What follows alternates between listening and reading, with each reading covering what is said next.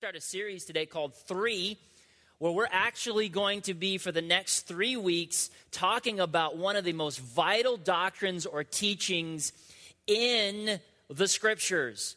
If we get an understanding of this thing, then our expansive knowledge of God begins to open up. What I'm talking about is the Trinity. Now, for those of you who are new to church, maybe new to the Bible, you're just now opening the Bible up, you're just now being a part of this thing called the church. The Trinity might be something you've never heard of, or if you've heard of it, it's really kind of unclear to you. In fact, there are people who've been Christians for years who still find it intimidating, mysterious, and even daunting to understand. But here's the thing. The Bible is very clear about it. I mean, if we really jump into what Jesus teaches about it, really even from Genesis all the way to Revelation, the whole scope of the Bible, we see that God wants this to be very clear in the hearts and the minds to understand who God is, that He is truly one God. There's not many gods. There is one God represented in 3 persons or 3 roles and responsibilities. Now, that might seem mind-blowing at first, but what we're going to see today and for the next 3 weeks is God actually does, through His scriptures and through understanding, want us to grasp this. So this is kind of the goal of this series. I want to go ahead and put it out there so that we can, for the next 3 weeks, kind of look at, see how we're winning on it. Series goal: the Trinity is the key to knowing everything we can know about God. And so our goal is to help those of us who are Christians and those of us who are contemplating surrendering our life to Christ, that we know more about how God's nature and how He is wired and what His character is like, and ultimately how He wants us to know, experience, and respond to Him. And that is through this thing called the Trinity. Now, you'll never see the word Trinity actually in the Bible. That is a word that the church fathers have over 2,000 years begun to describe God 3 in 1. So why is it important that we talk about this? Because as we just saw in that goal, to understand the Trinity, God 1 and 3, is to understand everything that we can know. I say can know because our human minds can't know everything. They're finite, they're limited. But it helps us understand everything that we can know about who God is and how we will not only experience Him, but how we will be changed and how He will use us in the world that He so loves. We're going to get to Matthew in just a second. My son Ethan, 10 years old, you guys hear me talk about him all the time. He just recently got upped from the elementary soccer team at his school to the middle school soccer team at his school, which was a big deal to him. And he was excited about that. And he doesn't get a lot of playing time because he is a David among Goliaths. But when he does get into the game, it stretches him and, it calls him to higher levels. So he's excited about, kind of being stretched that way. Well, just recently, a couple weeks ago, he got into the game. The coach put him in the game.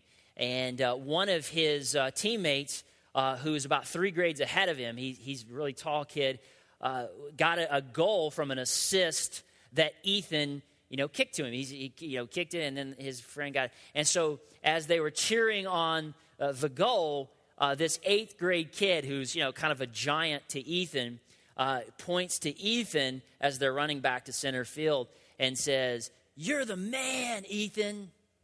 And so, to a 5th grader, an 8th grader saying that to him was like, it was like, wow. And so Ethan, he turns and looks back to this kid, who's, his senior, and he says, "No, you're the man." And then the 8th grader goes, "No, you're the man." And they go they do this tennis volley back and forth all the way back up to midfield. And it was quite comical to hear about, because at the end of the day, here are 2 guys who honestly believed that they had both scored the goal and wanted to give the other credit for it. And so it was a really cool moment. But here's the thing, contrasting moment, same game, opposite team. There's another kid on the other team who stands head and shoulders taller than some of his teammates.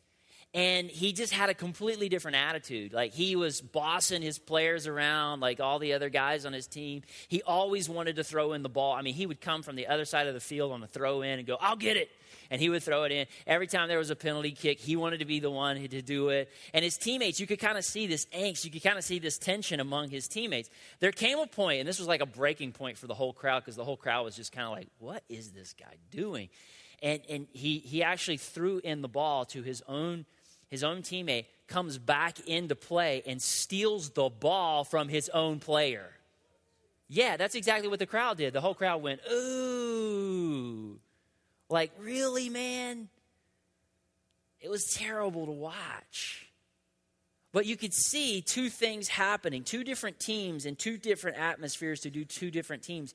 You had one team who had this mutual love, respect, and recognition of each other.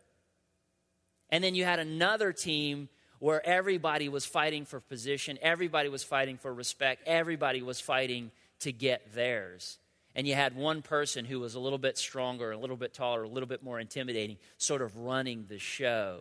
I say that because all of us have been in families, we've been in groups, we've been in businesses, and we've even been in church environments where one of those two environments was present. There's something, though, about when we are in a group, when we're in a church, when we're in a family, that thrives on everybody looking at the other one and saying, it's because of you that we're winning.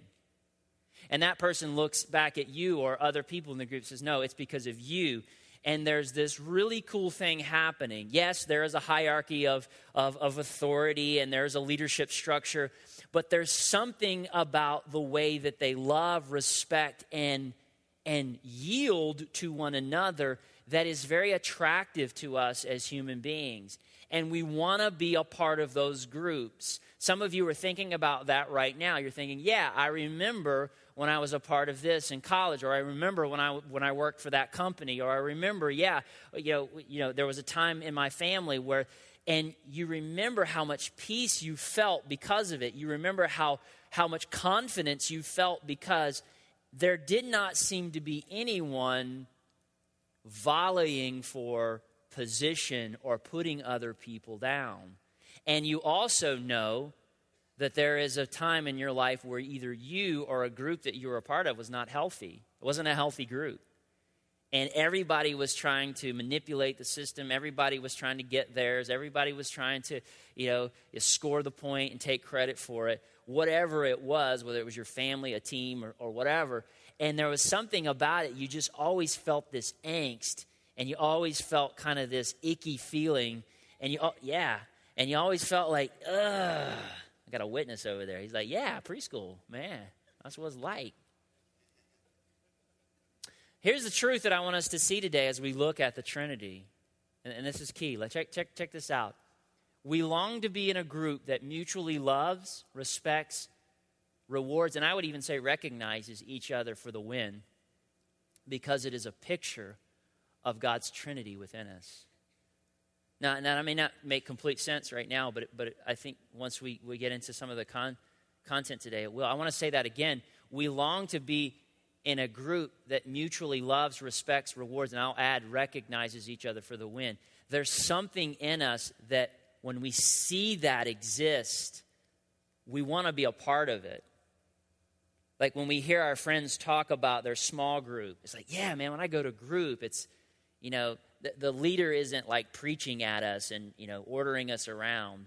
Or when I go to work, man, my boss is just this guy who he never lords his position over us. And you get it.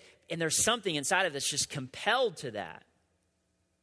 Why is that? Let's bring that up just one more time. Because it is a picture of God's Trinity within us. And this is what we're going to see. God has placed his nature and his virtue in our hearts.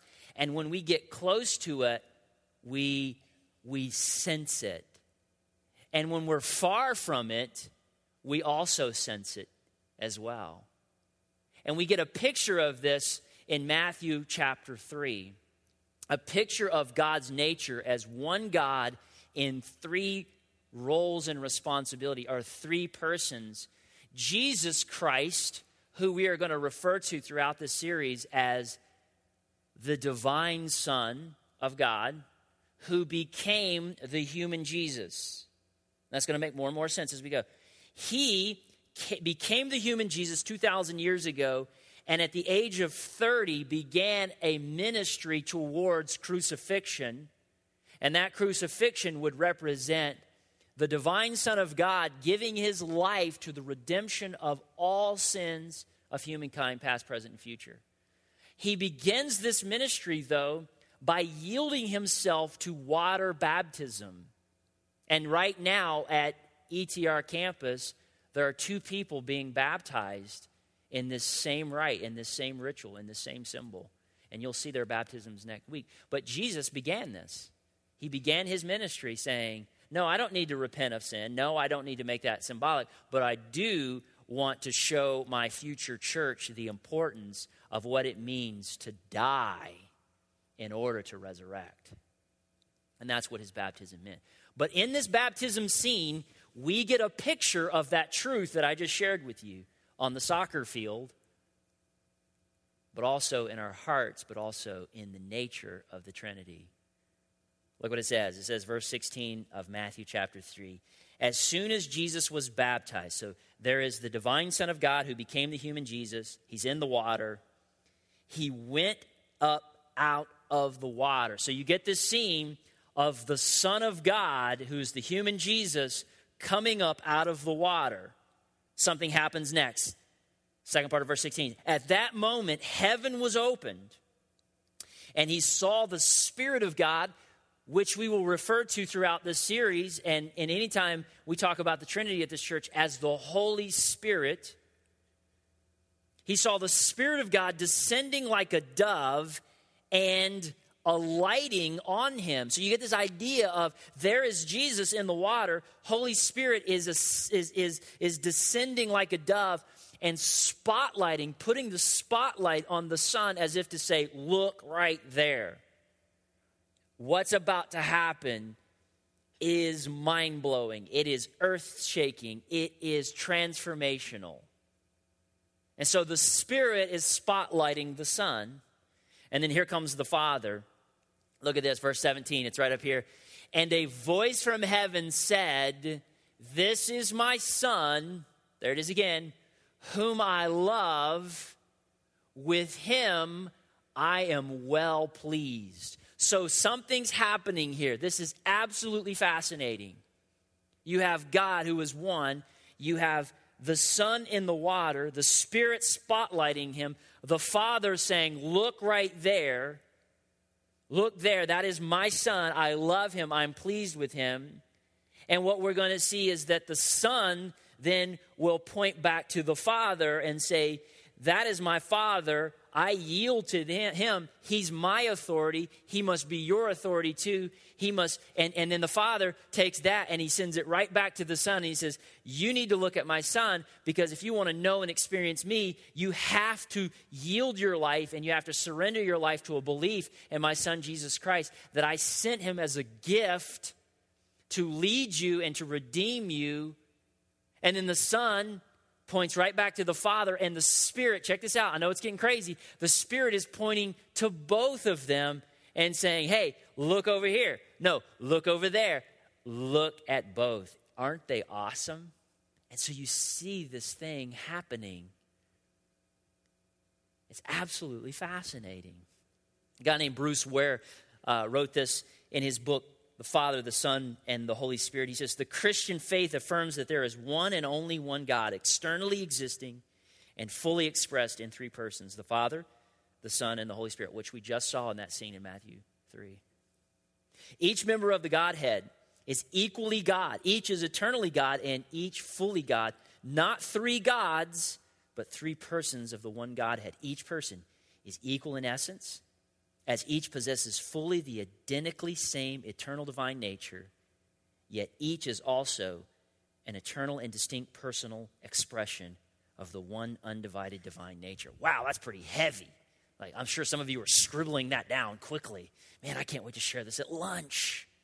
It's going to to be awesome. But I want us to look at that graphically, because if you're like me, you like pictures. Say, oh, look at the pretty bird. Oh, a picture. That'll help. I want you to look at this picture for a second, because this will help us understand Matthew 3 and the whole idea of the Trinity that's happening and where it was alluding to. The Father up at the very top, check this out. He sends the Son. He says, I want you to go and put on human skin, become Jesus, and I want you to live a human life to let humanity know how crazy I am about them. Listen, some of you need to hear that. You need to hear that God is not the kid throwing the ball in and stealing the ball from you. He is the one who is saying, hey, you are special to me. You are winning, even in your failure. You are strong, even in your weakness.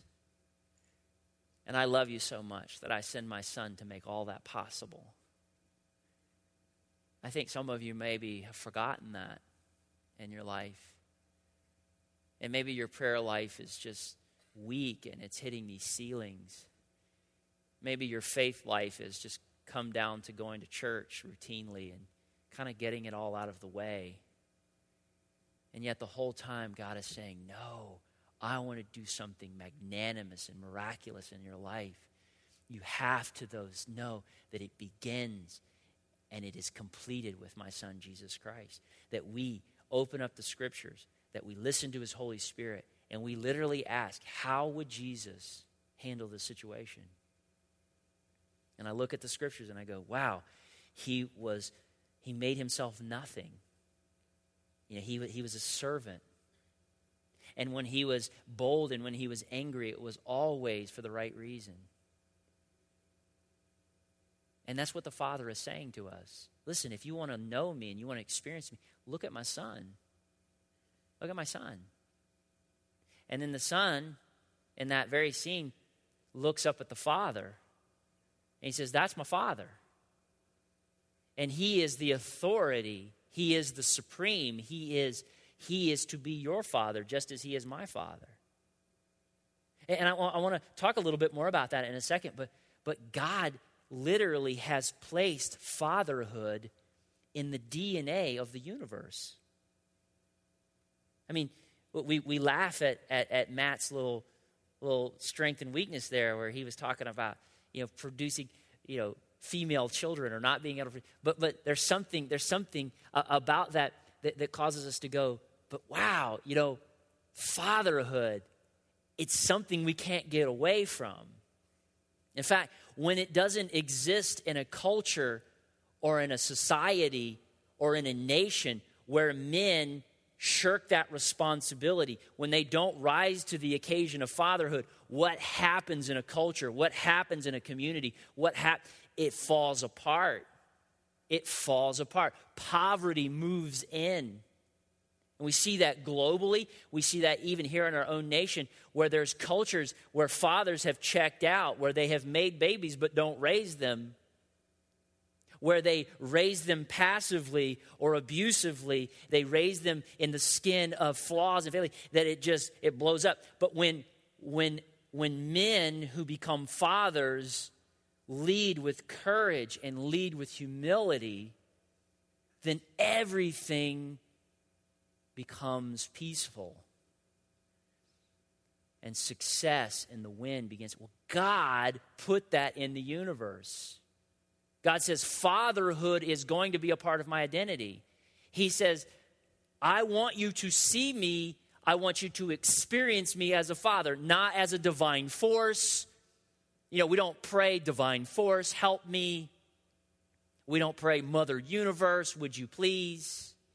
He says, Father, unapologetically Father. I want fatherhood all over the fingerprints of your life, of your family, of your neighborhood, of your church, of your community, of your culture.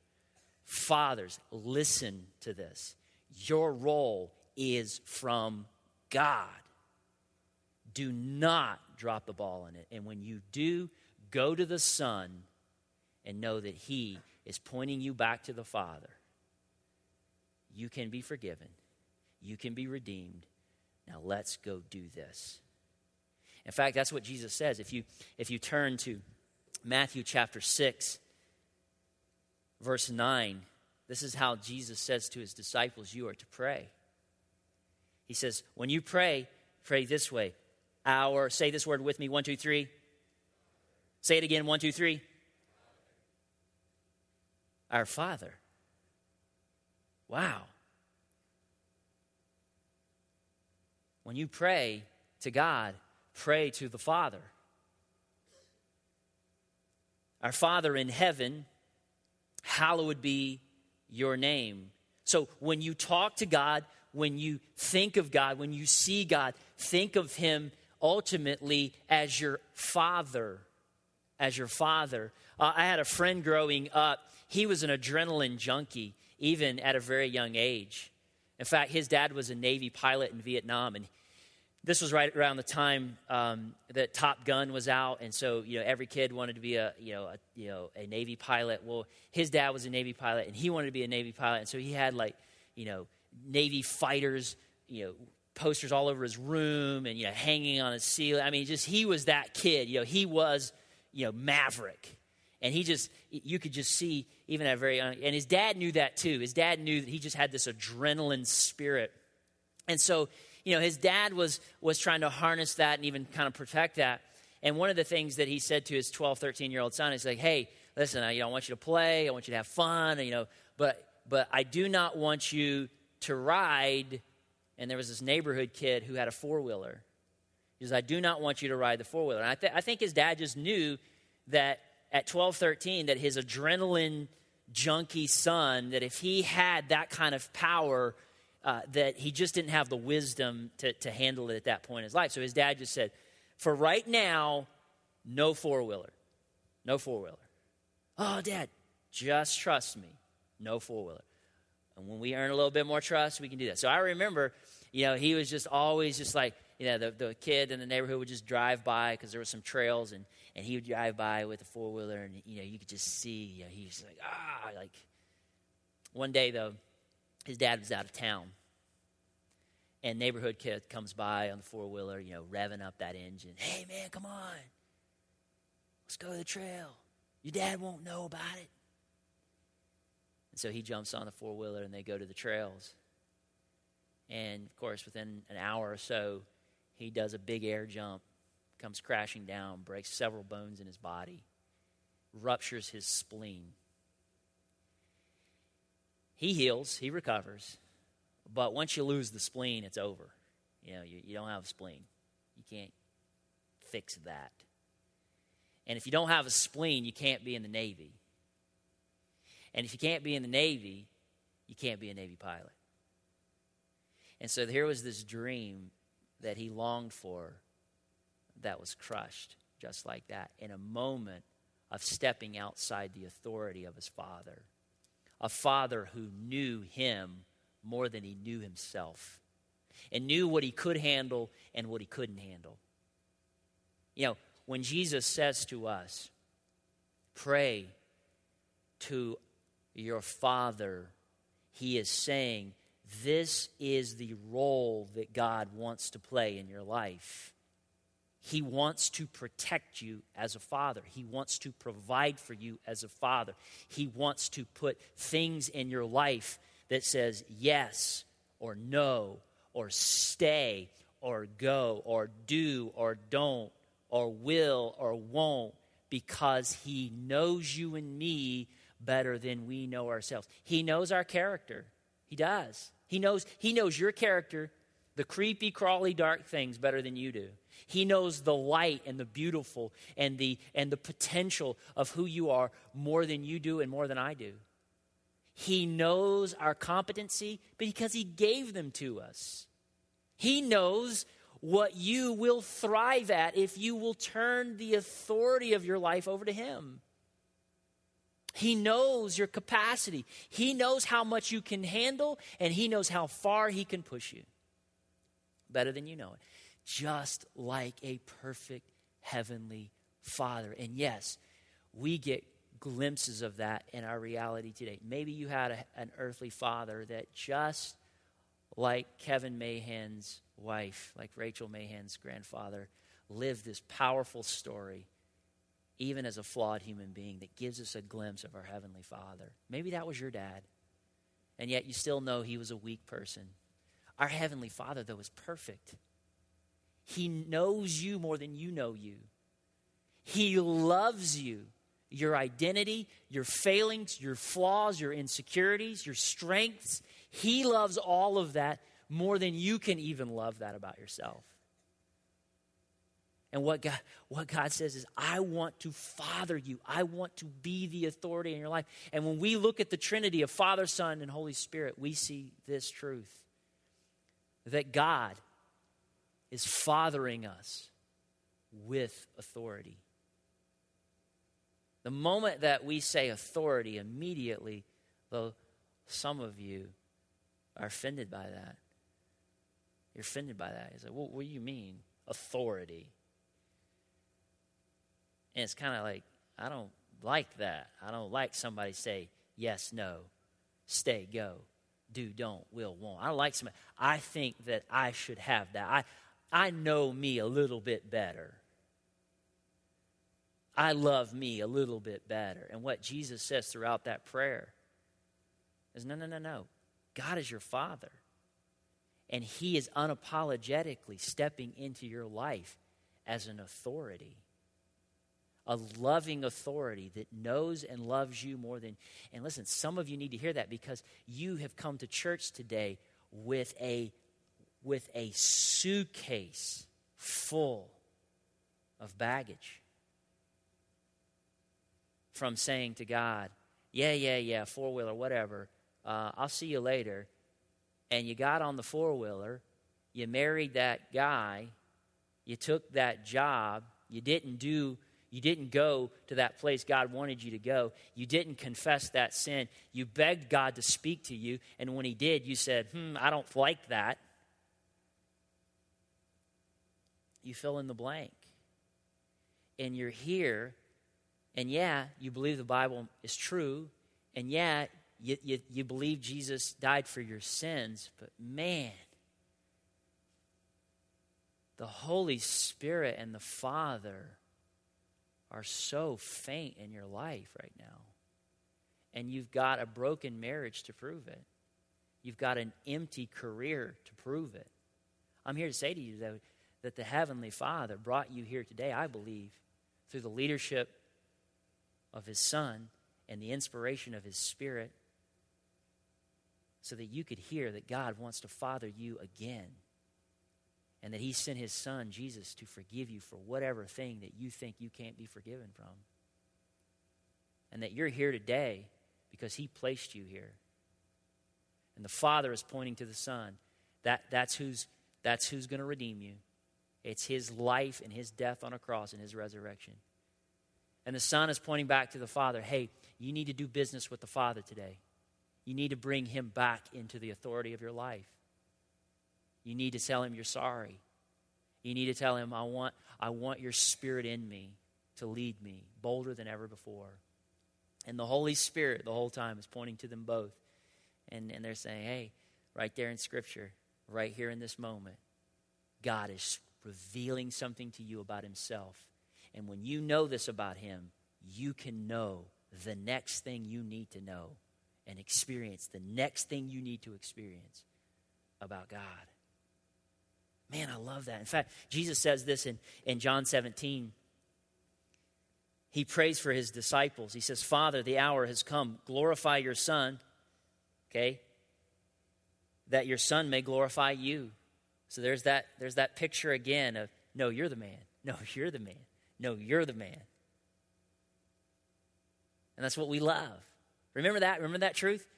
We bring that truth up again. We love to be a part of a relationship or a community that mutually loves, respects, rewards each other for the win, because it is a picture of God's Trinity. Jesus says, God, you glorified me. You sent me here to show the world you. And now I want to give you all the glory. that your Son may glorify you. Verse 2, for you granted him authority. There's that word, authority. And Jesus says, you granted me authority, Heavenly Father. And I took that authority and what? Over all the people, that he might give eternal life to all those you have given him. And so Jesus says, God, you granted me, Father, you granted me authority, and I used that authority to redeem all humankind, not by lording power over humanity, but by giving my human life up for her. Man, I don't know about you, but when I know that God is so crazy about me, that he would send his one and only Son to forgive me for all the stupid, crazy things I do, not just on four-wheelers, but in relationships, and how I hear him sometimes and I don't obey him, how I say, thank you very much, God, I'll take it from here, and yet he is so patient with me. And it's all because his Son on a cross. And God says, that right there, my Son is why you can even walk and talk to me. And the Son says, he's your authority. Honor him, respect him, go when he says go, stay when he says stay, do when he says do, don't when he says that too. And then jump down to verse 26 of John 17. He says, I made you known to them, my disciples and future disciples, and will continue to make you known, in order that the love you have for me may be in them, and that I myself might be in them. Guys, here's the thing. The Trinity is all over your life, right here and right now. God is fathering you with authority. He wants to create boundaries in your life. He wants to create horizons in your life. He wants to expand your capacity to do amazing things. And he does it through the Son. And he points it out through his Spirit. I wonder today what the Holy Spirit is saying to you about the Father and the Son. I'm going to ask the band to come right now. As they come, I want to tell you a story. You know, we've been talking about a family in our church over the last several weeks who's experienced a pretty big thing in their life. You know, a child who has been in an induced coma for weeks. And many of you have kind of been tracking with this family, the Fouts family, Nate and Robin. And, you know, I've shared stories with you week after week and just how they're doing and even some things that I'm learning from them under great adversity. 2 weeks ago, they were moved from Charlottesville, Virginia, UVA, to Charlotte, North Carolina, to a children's hospital there. And kind of corresponding with them, you know, how are you doing? And the one thing that Robin says, she says, I feel like we've kind of had to start all over, you know, that all the relationships that we've developed, all the influence that we've been able to earn from the medical community and the nurses and the doctors up in Charlottesville, I just feel like, you know, we're having to start all over. She goes, it feels kind of lonely. It feels kind of daunting. So she was very honest about that.